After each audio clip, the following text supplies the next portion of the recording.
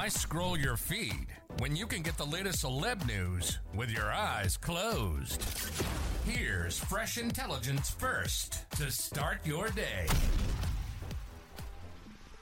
Kelly Rowland's representative is coming out swinging, defending the singer's character after she stormed off the Today Show and left Hoda Kotb scrambling for a last-minute guest host.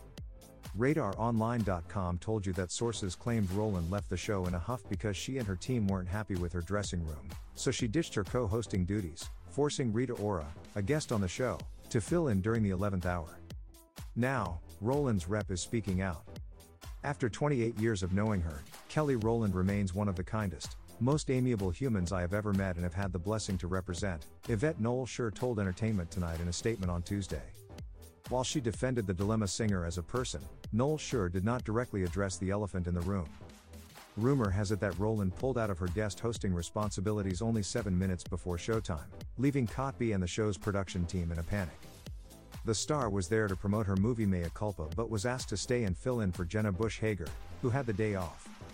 Insiders told Page Six that the ex-Destiny's Child star, 43, and her team were not happy about her dressing room, adding that she ditched her obligations after being told she couldn't move into the green room upstairs because it was already occupied by Jennifer Lopez. They did not like the dressing room, so they decided to pull her off the show, leaving Kotb without a guest host for the 10 a.m. hour, an insider familiar with the situation said last week. Rowland's abrupt exit left producers and Kotb confused. She's beloved at Today. She was getting the full hour, and Hoda's the biggest hype woman on the planet.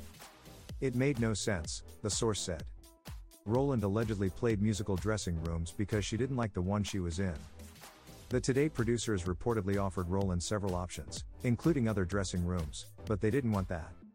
Kotb later addressed the issue, making light of the situation and showing there were no hard feelings. "I just want to say this, I have great love and admiration for Kelly Rowland. I adore her, and I want her to come back on our show, and I want her to host again," she said. Kotb also joked, "She can share my dressing room. We'll be in it together."